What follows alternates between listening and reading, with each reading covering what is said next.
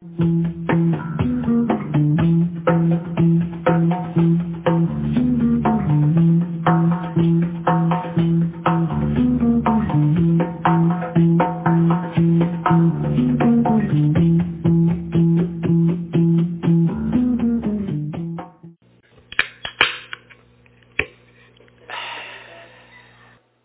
up and brave the elements.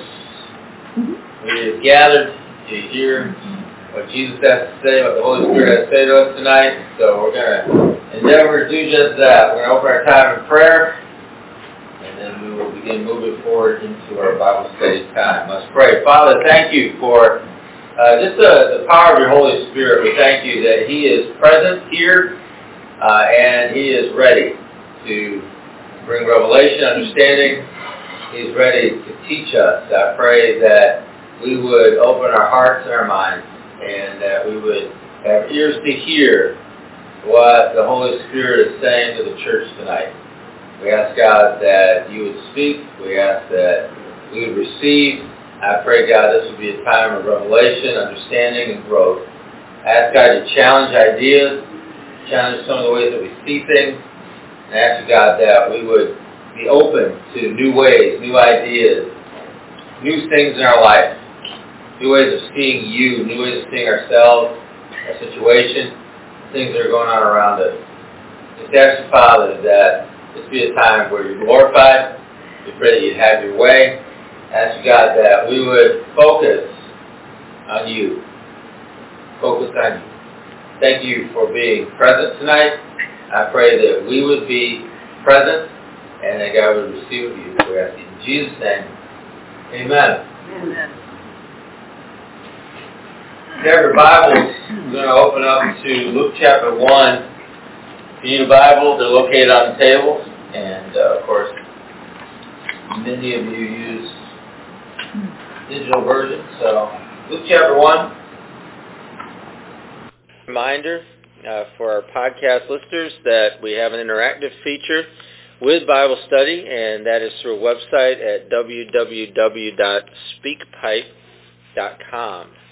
That's speakpipe.com/Monday Night Bible Study, all one word. You go there to that webpage, and there's a button that you can toggle, and you can leave us what would appear to be a voicemail. And we'd love to hear from you. Could be just saying hi, or maybe you have a question about Bible study, or maybe you have a comment, or you just want to tell us where you're from. But we'd love to hear from you. Could be something good God's doing in your life. So drop us a line, leave us a message, and we'll endeavor to play that at our next Bible study. Luke chapter 1, I need a volunteer to read verse 23. When his time of service was completed, he returned home. All right, thank you.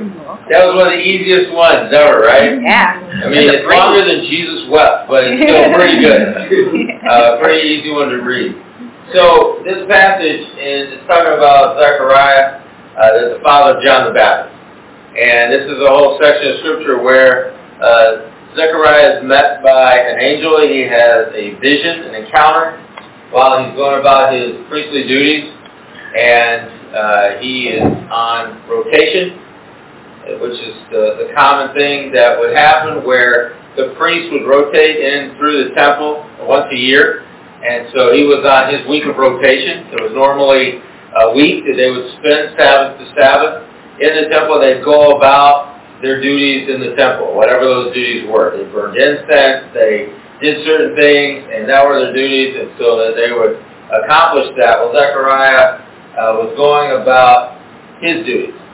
And two things you know about Zechariah that I'll just share with you real quick. He was faithful. That's number one. He's another one of those people in the Bible that you read about, and you look at them, they're not perfect. They don't have everything together. They may not be the most gifted. They may not be the smartest. They may not be the people that have a ton of responsibility or whatever it is, but he was faithful, number one. Number two, he was old. Those two things you know about Zechariah. Because the rest of it becomes clearer as you begin to look at, okay, what did the angel have to say to him? Why did an angel appear to him? Why did he receive this revelation? And so, as I said, he's the father, he would be the father of John the Baptist. And this angel had appeared to him, and it was the angel Gabriel that appeared to him. He's named. Interesting fact, in the Bible, no angel is named until after the Babylonian exile. You don't see any names. So Daniel, when you start reading in Daniel, you see Michael, the name Michael, and then twice here in the New Testament you see Gabriel. Gabriel was the angel that appeared to Mary, and Gabriel was also the angel that appeared to Joseph.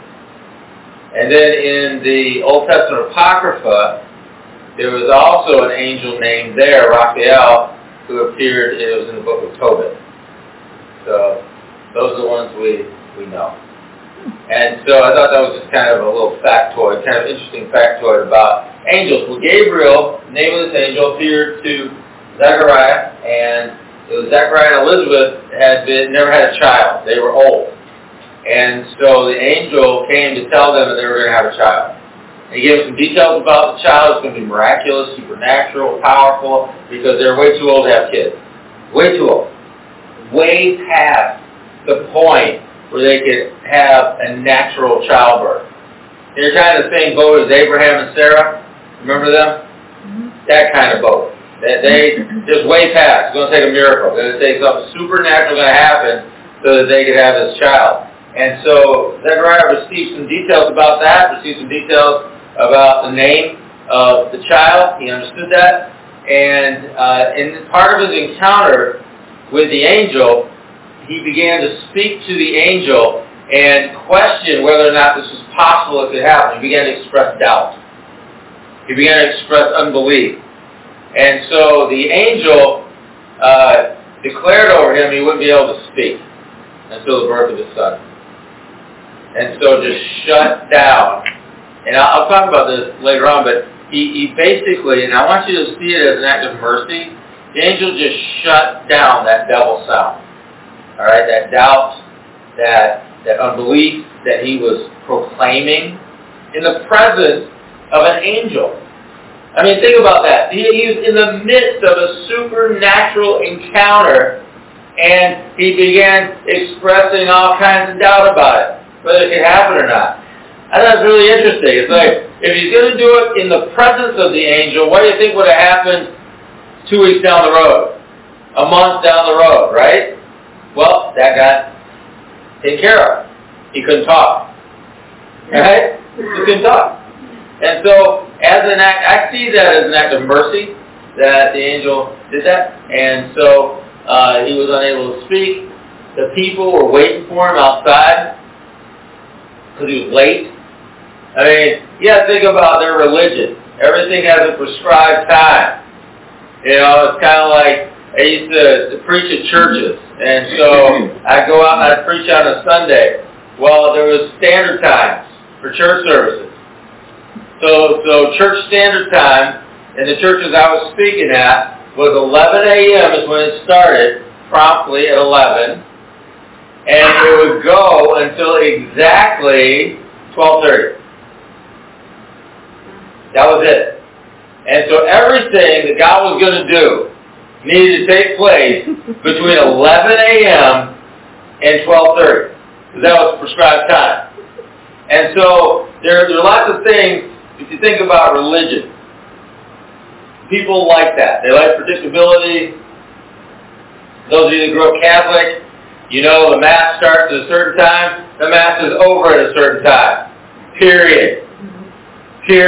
And if it doesn't end at a certain time, people just get up and leave. That's the way it is. And so this was kind of one of those situations that the priest would go in, and the priest would do his priest thing, you know, in the Holy of Holies or the holy place, whatever he was doing in there, the incense, the candles, whatever he was doing in there, offering intercession for the people. The people were outside praying. They were praying. He was offering intercession. Everything happened in a prescribed manner, and at the prescribed time, he would come out, and he would bless the people that are out there praying. That's what was going to happen. Well, he didn't come out. And I'm sure some of those people just left, right? Yeah. But other people waited because they were like, I wonder why he didn't come out. And you got to think about it. It's like they didn't have as much amusement in life as we do. And so maybe this was exciting. I don't have any idea, but as a mystery for today, the priest did not come out at the prescribed time. And the Bible even says, they uses a word there. The word he uses, they marveled that he didn't come out at the prescribed time. So they were standing outside waiting for him, and some of them marveled at that. Yeah, and so this was a point of interest. And so he comes out, I'm just telling you the story. He comes out, and when he came out, he's supposed to bless him. But what do we know about Zechariah and his encounter with the angel? Can't talk. Can't bless him. So now, he's like trying to motion to him, let him know he can't do it, because he's got a job to do, but he can't. And so they're all like, then they perceive through something, a look on his face, the motions that he was making, something that was happening, they perceived somehow that he had a supernatural encounter. And that that was definitely worth the wait, extra excitement. Yeah. And so what was interesting about it, and the verse you read there, is that, and my favorite part of the story is, he has this awesome, supernatural, God's going to do a miracle, God's going to do this impossible thing, encounter with an angel. He can't talk, and also he can't hear. There's another spot where it talks about, so he was deaf and mute, both. So he comes out deaf and mute, but he has a supernatural experience. All these great things happen. People are excited. They're marveling at it. And the Bible just says he completed his week of service after that. Like he didn't go home. He didn't get debriefed by the Pharisees and the Sadducees. He just completed his week of service as a priest. And then went home after that. You know why? What was number one about Zechariah, did I say? Faithful. He's faithful. Yeah. Yeah. And that was his duty. And so he completed his week. And after he completed his week, he went home and he was able to tell his wife. Now, he lived probably about 20 miles away. And so, he had to walk home. And it's the way that they came. So he would come into Jerusalem for a week a year, do his priestly duty, and then head back. And that would be his priestly duty. That's what he did. And so he headed home, and then he was able to tell his wife the exciting news that she was going to get pregnant. And they're going to have son. Now, a couple things I mentioned in that, and I want to highlight in the story. And if I skipped anything, sorry. I was just trying to give you some highlights of the story. But I want you to think about a couple things about that. One is the model of, and if you read the book of Hebrews in the New Testament, you see that the whole setup that God did with the temple and the priests and all that, it was really pointing toward some of the work of Jesus and some of the things that he was going to do.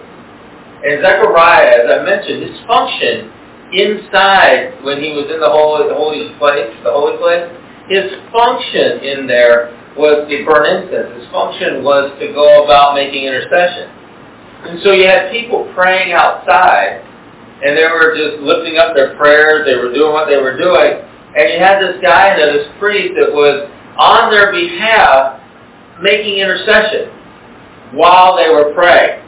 And interestingly, I don't know, sometimes we give enough credit to, but that's part of the role that Jesus is involved in right now.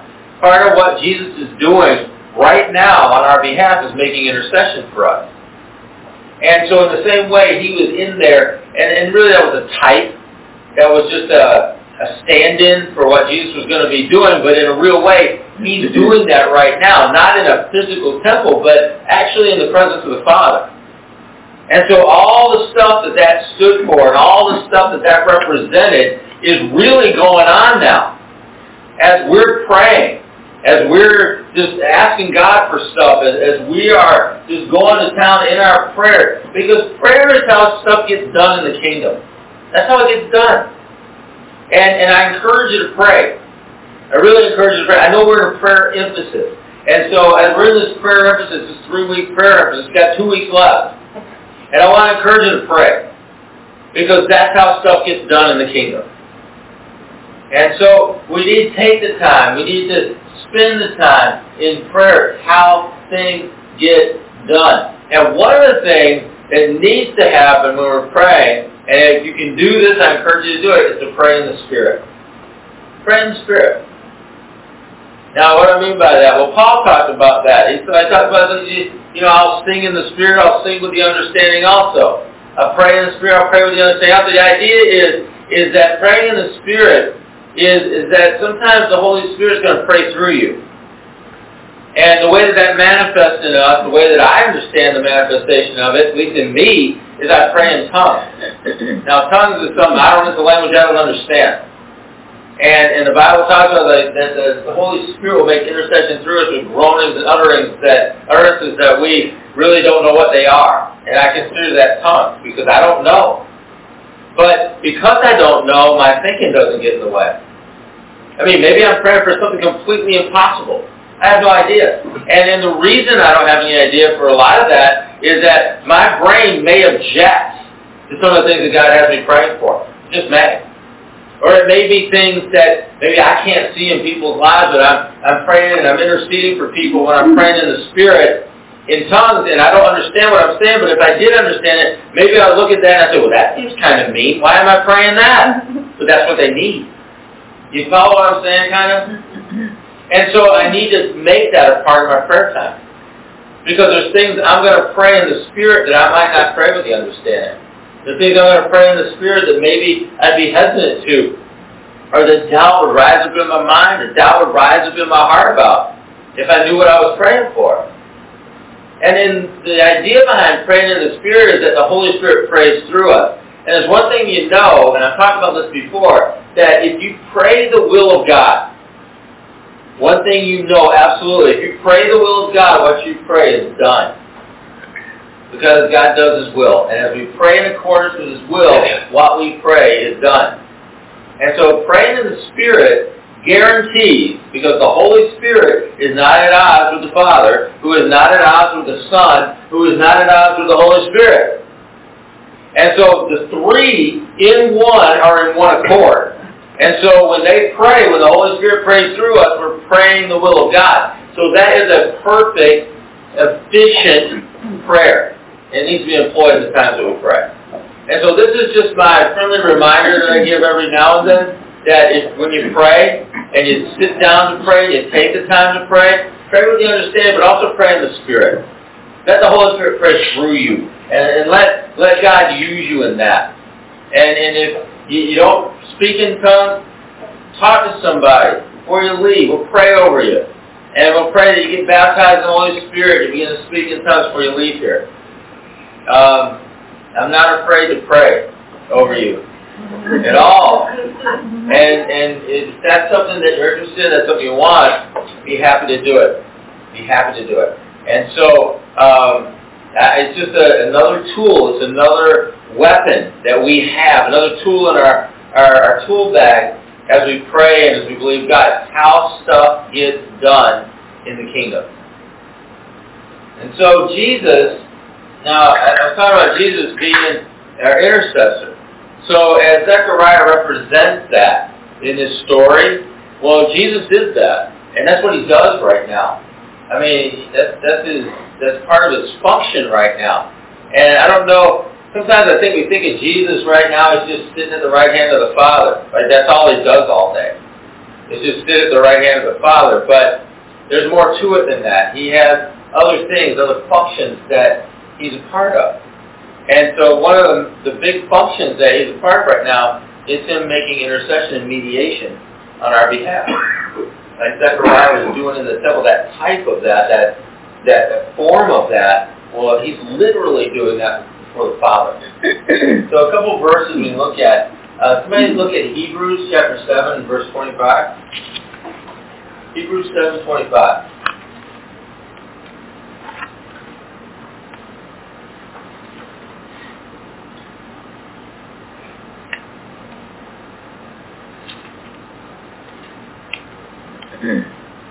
Therefore, He is able to save completely those who come to God through Him, because He always lives to intercede for them. So he lives always to make intercession for us. Alright, so the book of Hebrews is a great book if you really want to begin to understand the side of Jesus. You know, not the happy Jesus side, like the happy, friendly, cuddly Jesus side, but maybe the side of Jesus that He's our high priest. The side of Jesus where He's the perfect sacrifice. The side of Jesus that speaks to the fulfillment of all of the Old Testament law through Him. And you want to begin to understand how that works and how that all fits together. The book of Hebrews is great for that. Because it speaks to part of the ministry, it speaks to part of what Jesus is up to right now. And how that affects us, and how that's a part of our lives and why it's important. Somebody else look at 1 Timothy chapter 2. 1 Timothy chapter 2, verses 5 and 6.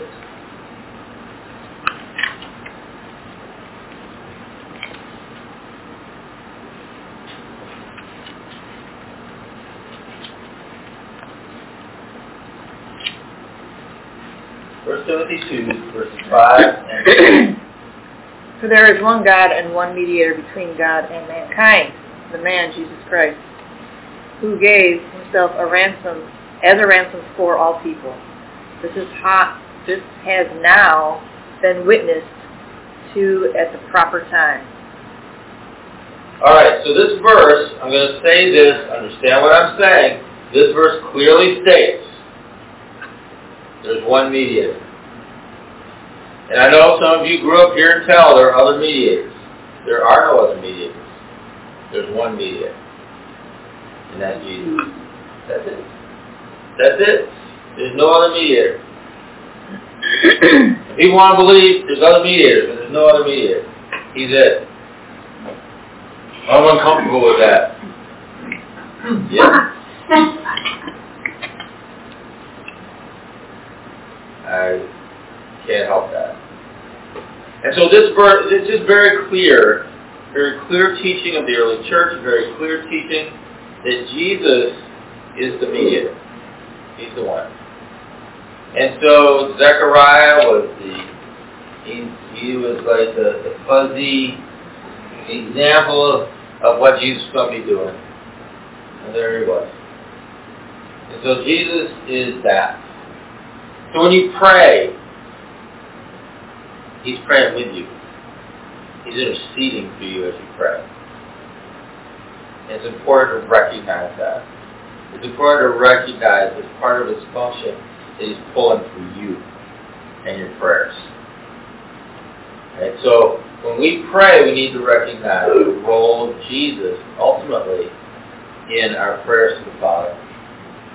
And how He is on our behalf mediating, interceding with the Father. And so, for me, that's a powerful encouragement for me. Keep praying. That's a powerful encouragement to me to pray for the unlikely, to pray for the impossible, to pray for the healing, to pray for the wholeness, to pray for the deliverance, to pray for the miraculous, to pray for the dead to be raised. Because it's not just me, it's not just you, but we have a mediator and we have an intercessor that's backing us up while we pray. Jesus.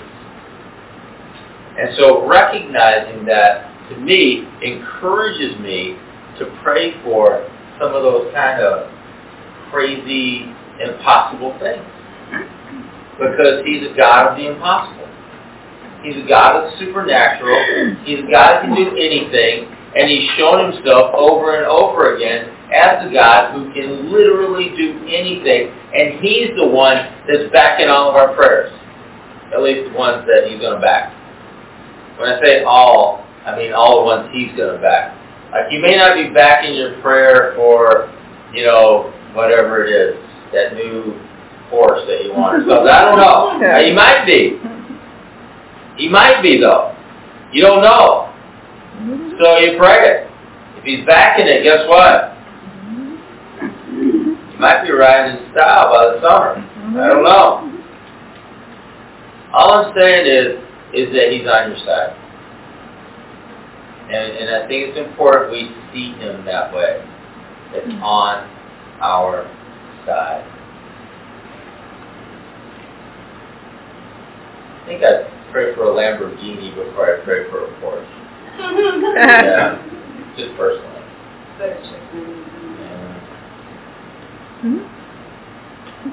Whatever. So Zechariah had a supernatural experience.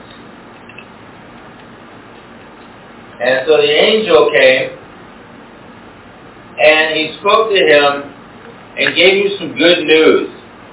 It's kind of interesting because the word used there for how the angel expressed himself to Zechariah is the word we use for evangelize.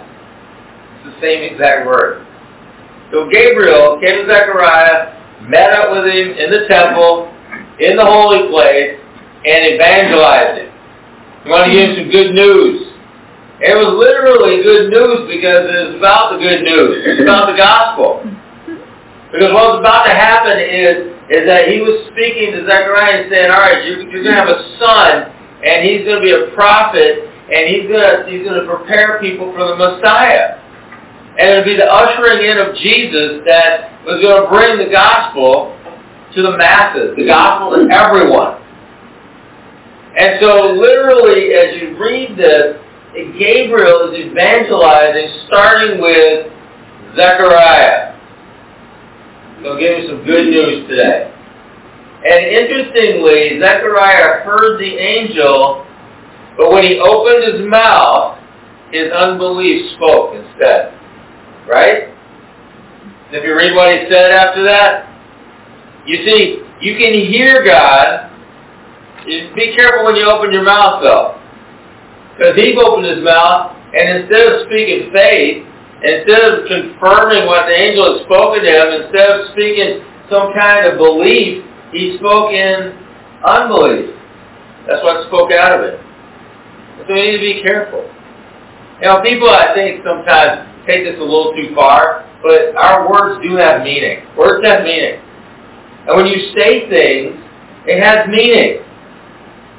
People go, I didn't know I said that. What do you mean you didn't know you said that?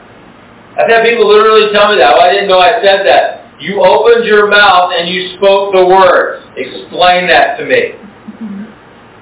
Right? Words have meaning. And so when we use words, it's important that we choose our words, we think about our words, and we speak words that are going to actually matter. They're going to make sense. They're going to be something that edifies, something that builds, something that moves things forward. Especially when you have an encounter. And you look at something like this, that God speaks to him, he receives this word, Gabriel speaks to him, he hears the angel, opens his mouth, and immediately begins to spew out some unbelief. Disbelief in what the angel had said. He had a vision. Now, very clearly, though, when it speaks of him having this kind of a vision, it's an awake one. He didn't fall asleep in the temple. And I've had ones where I fell asleep and I see something when I'm sleeping like a dream. That's not what this was. He was awake. He saw this. He was aware of his surroundings. He saw what was going on around him. And so this was something that was a supernatural encounter in him, and he was awake for it. So he had this vision, this supernatural thing happened to him. And he received a word. It was a prophetic word, a creative word in his life. How was it creative? He's going to have a son. An impossible situation. Impossible. He was old. His wife was old. Way past childbearing years. It was done. They were all done. So it was a creative word that was going on. A prophetic word that was going on. Supernatural provision. The Bible says that soon after he returned home, so he had that week of service, he returned home soon after. It says that she conceived and was pregnant. How soon? We don't know. Probably a few days. But a few days later, she conceived and was pregnant. That was impossible. It was impossible. And yet it was done. But that's kind of how God works. Think about their situation. They were of a priestly family. Right? Zechariah and Elizabeth, they were priest. He was a priest. And so they were a priestly family. They were of the tribe of Aaron. It was a descendant of Aaron, I should say. There was a particular calamity for them not to be able to bear children. It was a particular disgrace. The reason is that the priest could only come from the descendants of Aaron. There were other Levites from the tribe of Levi, but this particular group of the descendants of Aaron, they could only come from that. So think about that. How many times could it possibly happen that one of the descendants of Aaron, one of the priests, weren't able to have children? And over how many generations does that mean there's going to be less priests as they move forward? You kind of follow what I'm saying? They're a particularly small group of people that need to have kids to perpetuate the religion of the day. That was one of the requirements. And so because it's only their descendants that could possibly be a priest, so only the descendants of the priest could be priests. So when a priest didn't have any descendants, that was a particular calamity. And that was a particular shame over people in their society, in the economy of the way people saw that. But that's why. And so they had borne that reproach their whole lives that they were married. And particularly the woman, because even if it wasn't her fault, they blamed her anyway. And so she had borne that reproach her whole marriage. And she was old. And so here was this moment, this impossible moment that she conceived. Too late, past her prime, not even past her prime, past her time. He was past his time, she was past his time, and yet a supernatural occurrence came and she conceived pregnant. Now, as I said before, the angel that made Zechariah mute did him a kindness, in a real sense. Because as he began to speak in that doubt, as he began to speak that unbelief, you see, that begins to affect the people around him. And understand, as I said before, your words have meaning. Be careful. Be careful before you speak. When people begin to share with you what they're believing for, when people begin to share with you things that they believe God has spoken to them, when people begin to share with you things that God has shown them, God has said to them, be careful how you respond to that. Because we don't want to be a people that destroy other people's faith. We don't want to be a people that destroy other people's hope. We don't want to be a people that destroy other people's belief in what God has said and what God is doing. We just don't want to be that way. We want to be encouragers. We want to be people that speak life into things. We want to be people that speak truth into things. And there may be some things that sometimes where God has us correct people, or God has us say something to people that about something they're sharing. That's okay. That's okay when those times come. All right, but just be careful how you do it. I think there's a certain kindness and a certain gentleness in the way that we can do that and bring correction over people that doesn't discourage them, that doesn't just destroy them, but encourage them to continue to listen and encourage them to continue to hear what God is saying. You probably never noticed this, but on Sundays, like even during worship, I have a microphone in front of me. I don't know if you noticed that. I don't particularly sing a lot. I do sometimes, but not much. The reason the mic's there is because I need to sing. Alright? Because, I know I have a beautiful voice, but I don't have to share it all the time. The reason the mic's there is in case I need to say something. Alright? Because every now and then, and it hasn't happened in a while, but every now and then, something will happen that needs to be addressed. some disruption, something will happen, somebody will say something weird will go on or whatever, which is fine.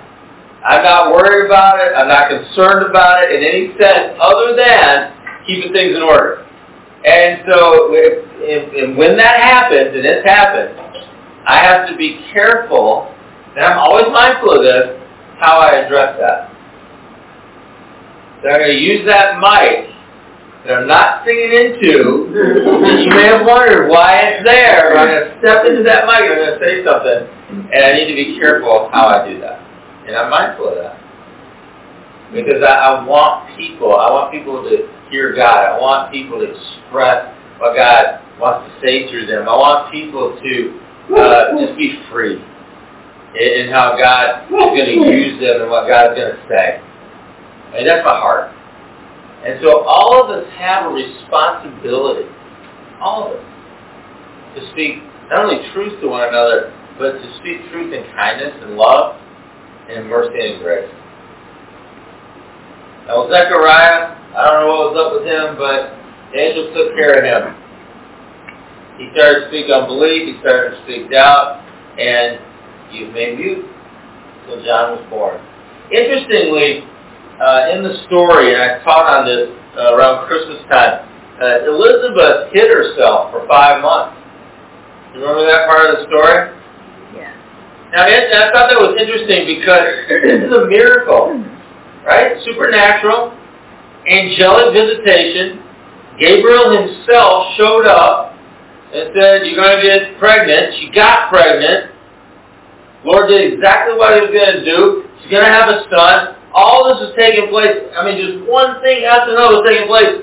So she gets pregnant, but hides herself. And I thought that's really interesting. I mean, maybe she hid herself, and there could be a number of reasons that she did. Maybe she just wanted to make sure it took. All right? I'm actually pregnant. I look pregnant after 5 months. You can kind of tell. After 5 months, you know, you got the pregnant thing going on. And so maybe she waited until then. So it wasn't just her saying it. It wasn't just her saying, oh, this is what happened. You know, the angel, Gabriel, blah, blah, blah, blah, blah, blah, blah, blah. Well, it's not just blah, blah, blah. I'm an old lady and I'm pregnant. So maybe that was it. I don't know.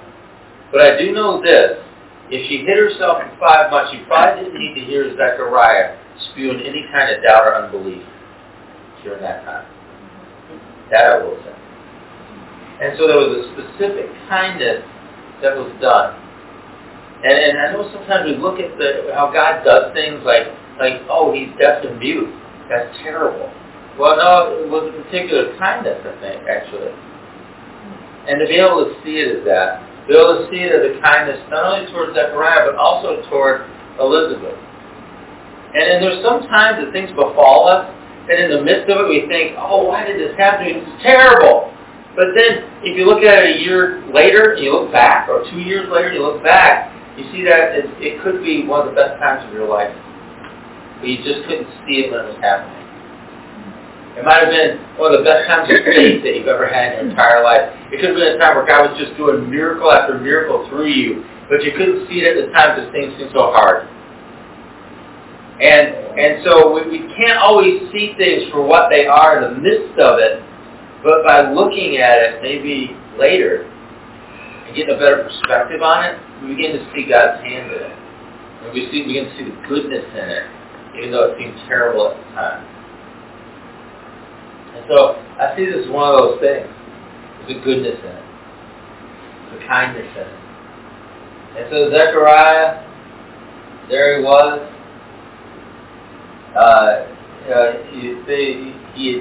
He expressed himself. He was distrustful. He was unbelieving, those words. But, doubt, and that's what it is, doubt. It causes a silence in us. And I'd rather have a silence from me than to spew unbelief, distrust, and doubt in people's lives. I'd just rather be silent. So he was. He was. And so it was through what happened, the actual happening, that God confirmed the faith of Zechariah over time. He wasn't able to speak any words of doubt. He wasn't able to speak any words of distrust. He wasn't able to speak any words of unbelief. But over time, because it was after John was born and he actually had a son, his faith was confirmed.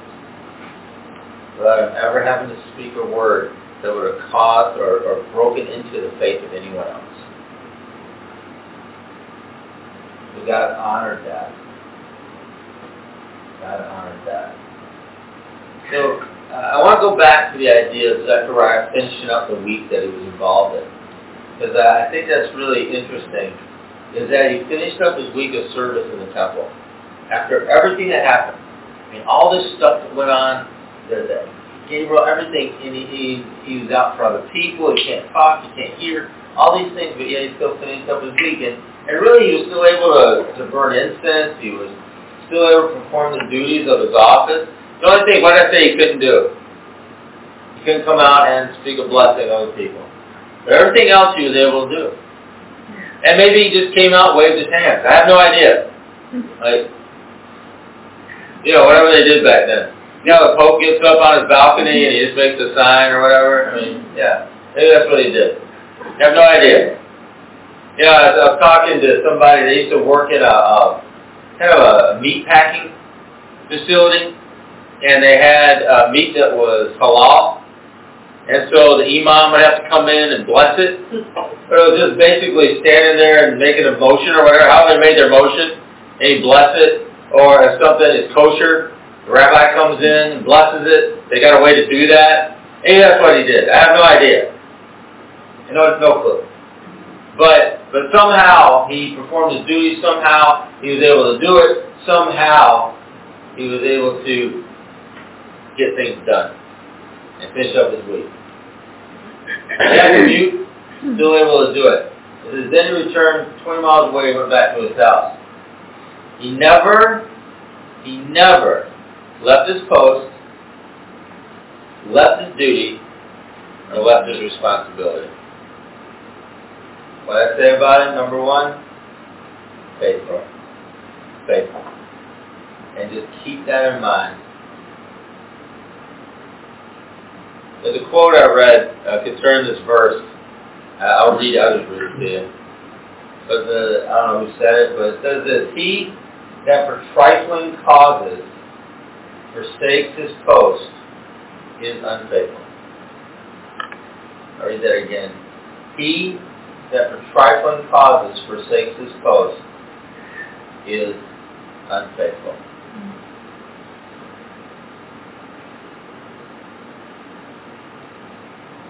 Faithfulness has lost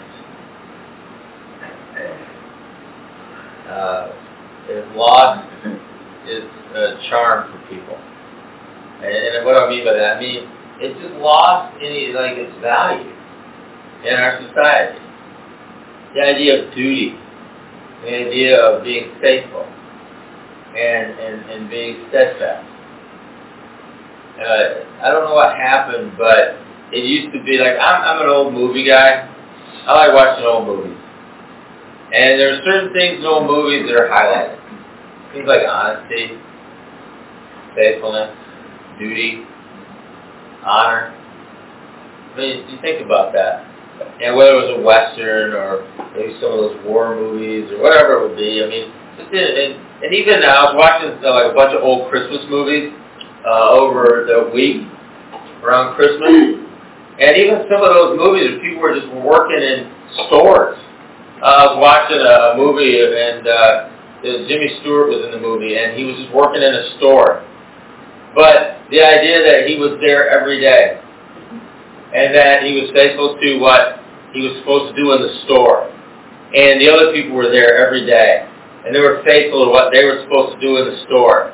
And there was a delivery boy that was there every day, and you could count on him being there every day. And he would go and he would run his duties, and he'd come back, and he would still be there every day. And it was highlighted in the movie how that is something to be honored.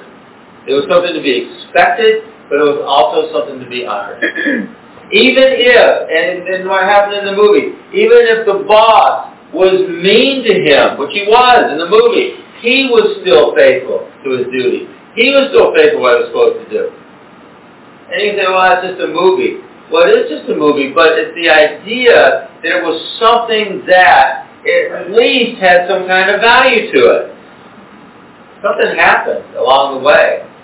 And you look at modern portrayals of people, whether it's a television show, a movie, or whatever, faithfulness and duty and honor, they don't have the same value that they used to.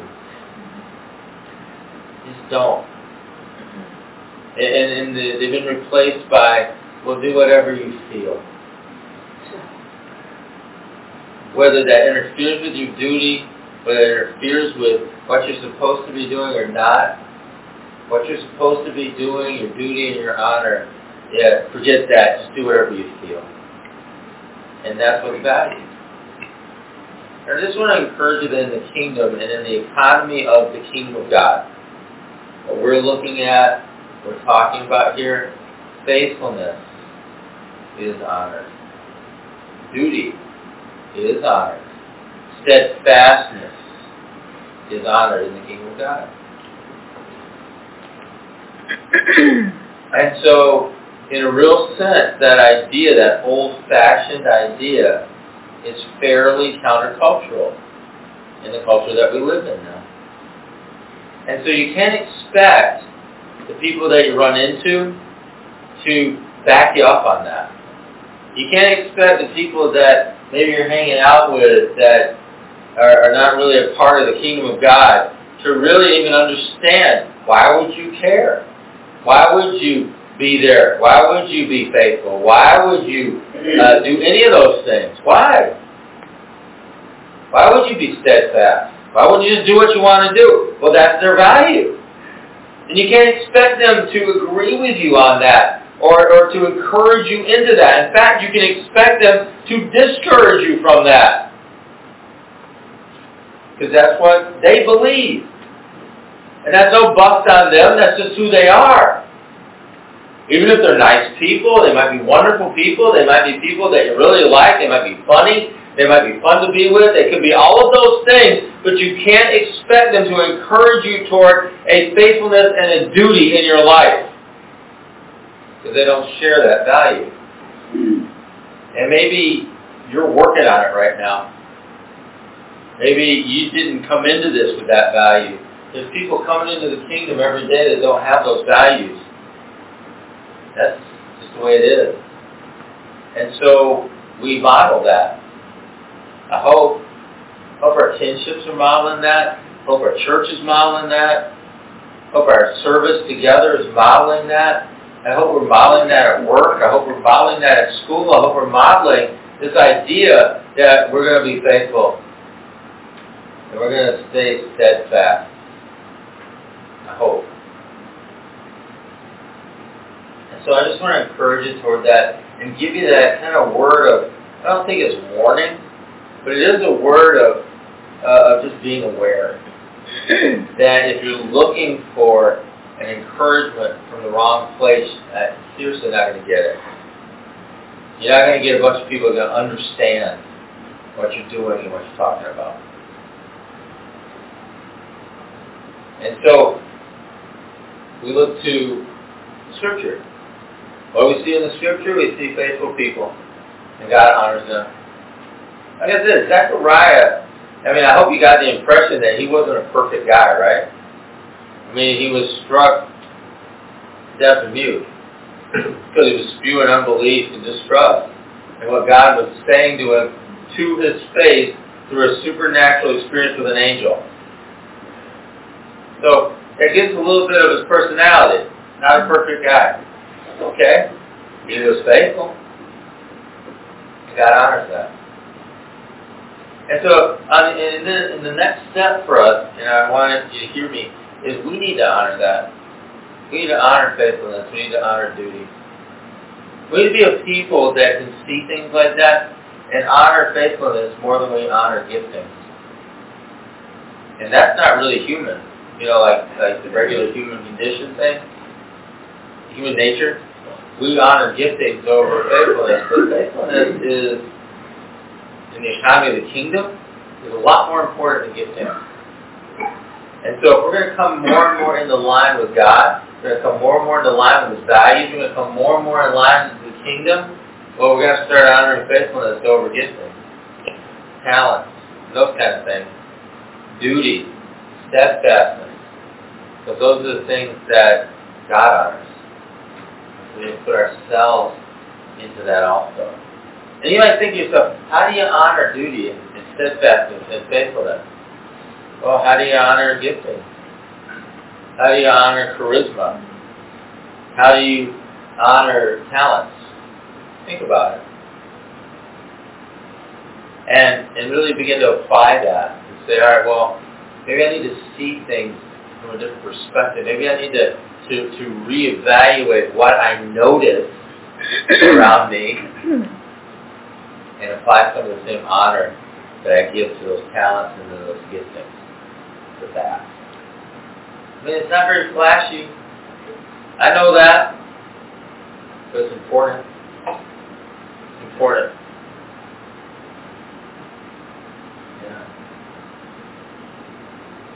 Yeah. Somebody shows up to prayer almost every morning. Do you know that? They open the church and they pray in here. I used to do it. I did prayer, morning prayer. You know who showed up sometimes? Me. That's right. And I prayed. I'd open the church, sit down, and I just remember in the mornings I'd come in, I think it was earlier, I think it was like 7:30 we had prayer. And there was sometimes, the winter time, it's kind of dark still, especially around here. And I was always happy as the sun began to come up earlier, and it was more like daytime when I was showing up, and just sitting there and thinking, oh, this is awesome, it's light out, and I'm here, and I was driving in the daylight, and it was just nice. Some days people would be there, that's always exciting, but somebody's doing that. Somebody's doing that. Somebody's done that. I've done it. Missy's done it. Jeannie, you're doing it, right? Yeah. Well, it's a part of who we are. As a church, that we pray. And we start our day praying. And if it's just one person, we're praying. Thank you. And I honor that. Because that's faithful. And it represents the people that are valuing prayer. Whether they're here or not. And that has to be the perspective. Because you go into things that, well, nobody cares. Yeah, they do, actually. It's not very good at showing it. A lot of times. Last thing I want to talk to you about is Zechariah is in the house of the Lord, the temple. And he has a supernatural encounter. Everything happens. Deaf and mute. Angel Gabriel finishes up his week. He's faithful. Takes a 20-mile hike back to his house. And I want you to think about a contrast, or maybe a comparison. But I want you to think in terms of the house of the Lord and the house of Zechariah. And what's happening between those two things. And I know there's 20 miles in between, which 20 miles to us is nothing. You get in your car, you drive 20 miles, you're there. Right, that's nothing. But if you're walking it, 20 miles becomes a little bit more. So you got to think in terms of, okay, so it's a little bit further. And the economy of actually getting there and back. But you got the house of the Lord and the house of Zechariah. You've got a supernatural encounter that goes on at the house of the Lord, Gabriel, Zechariah, everything that happens there. But then you have a supernatural event that takes place at the house of Zechariah. Follow it? So anything that we begin to understand as far as what it means to encounter God, what it means to spend time in His presence, what it means to to have some kind of a supernatural reality take place needs to affect our lives.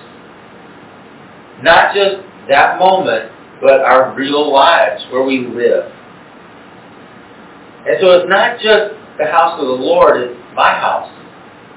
It's where I actually live, and it's where I actually go about my life, and it's in my job, and it's my school, or wherever it is that I do. It has to affect that. One of the things that I'm a firm believer in, we have times in our times of service where we give just an open time for God to speak. We give an open time for God to do something miraculous. And we've seen some really exciting times in our church where God does miraculous things. We see people delivered up front, or we see people that fall out under the power of the Holy Spirit. We see people healed, and whatever else that God is doing. We see that. We see supernatural manifestations of what God is saying, what God is doing in our midst. Awesome. But if it ends there, follow me on this, if that's where it ends, then it's not the fruit that we really need to experience. I mean, those times are fun. Those times are experientially awesome. And those times are interesting. And those times are exciting. But those times, if we're going to experience those times, need to have an effect on where we live. Need to have an effect on where we go to school, where we go to work. They need to affect our lives. That's why we experience them. But if we're unwilling to translate what we experience in God's presence when we're gathered together, wherever that is, upstairs, over here, wherever it is, if we're unwilling to translate that into where we live and we go to school and we go to work, then why bother? And I mean that. I mean it. Because there's ways to whip up excitement when you gather together. There's ways to do it. I know there's ways to do it. Seen and done it. But the reality of that is we have encounters here so that can affect our lives, where we live, where we work, where we play. And that's the point. And so I want to let that be the last thing I say here, is that Zechariah had this supernatural experience in the house of the Lord, but that had to have an effect in the house of Zechariah, which it did. He went home, and we don't have any reason to believe there was anything supernatural per se that happened when he got home. Because what do you think happened? Him and his wife, they made love. It could have been supernatural, but they made love. And his wife conceived in a natural fashion, but it was really a supernatural fashion. But see, he believed enough that he went home and he did what he needed to do to see the fulfillment of what God was doing. In other words, his encounter, his supernatural, awesome Gabriel encounter in the temple that day affected his life at his house. It changed what he was doing. And it opened the door for the supernatural to come right home with him and to affect where he lives. It did. John was born. John grew up, and John was a prophet, and John preached, and John led people to repentance, and baptized people, and John prepared the way for Jesus. So,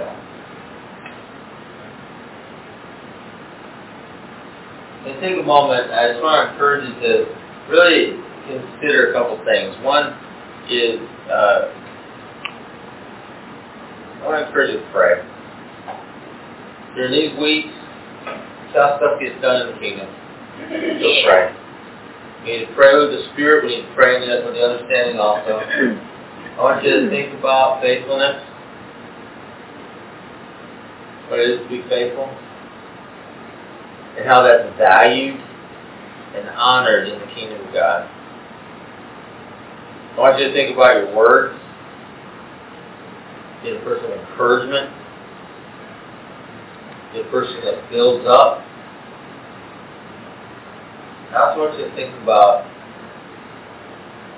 allowing your encounters with God, the supernatural, things that happen in the house of God, to really affect and change where you live, where you work, and where you play. What do you think about those things? Heavenly Father, I thank you for the supernatural. I thank you, God, that there are times in our lives where you just show up. That we see you, we experience you, we hear you, we just see your glory, we see your power, we see your manifestation. I thank you for those times. And I thank you, God, that you are faithful to your people for that. I just pray we're people that allow that to really change us and really affect who we are wherever we go, where we live, where we work, where we play. I pray that as we encounter the supernatural God, as a supernatural people, we'll be a supernatural person in those places, living, working, and playing.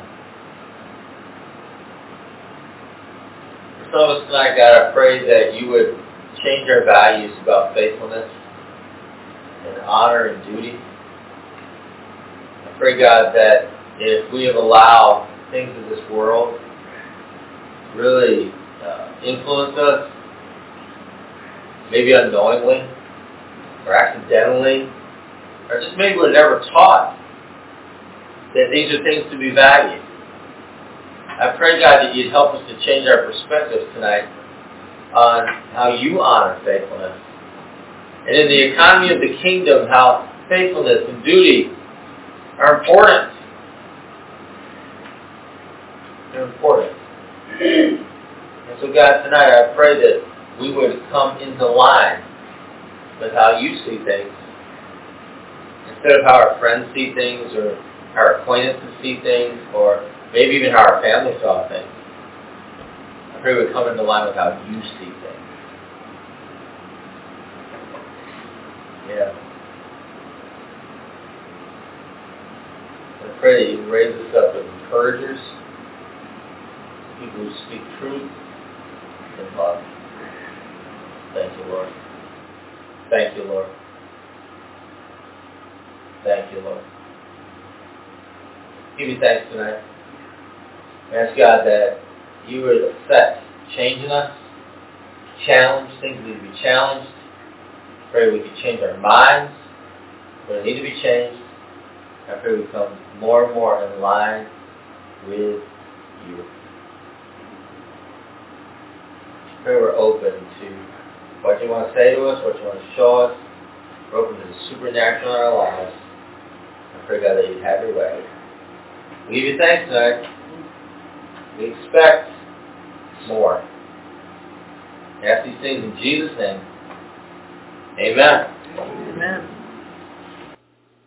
UCF of Syracuse is a relational gathering of diversity in action. Economics, education, employment, background, and culture span the spectrum as we gather for the purpose of life in Christ. You know, me and Christ are homies. That's good. He's really cool, you know. We super close, yo. Your homeboy? Yeah. All right. Anyways, so musicians, writers, painters. You know, my cousin's a painter. Yeah? What do you paint? Houses. Oh, man. My cousin, your cousin should hook up. Yeah. So, yeah, painters and other artists express their work through the body of life of this faith community, like the comunidad. Yeah, so there's a lot of people. Yeah. No. Started in 1997. That's a long time ago, yo. That's back in the day. That was before I had my eyebrows tattooed on and everything. I remember that. Mm-hmm. Yeah. As an outgrowth of chaplaincy of Syracuse University, UCF continues to gather in the Westcott neighborhood of Syracuse. Oh, me and my homegirls, we walk up and down there all the time. I know, that's our hood. Mm-hmm. So it's in Syracuse, New York to share the love and hope of Christ. Again, we homies. You know, yeah.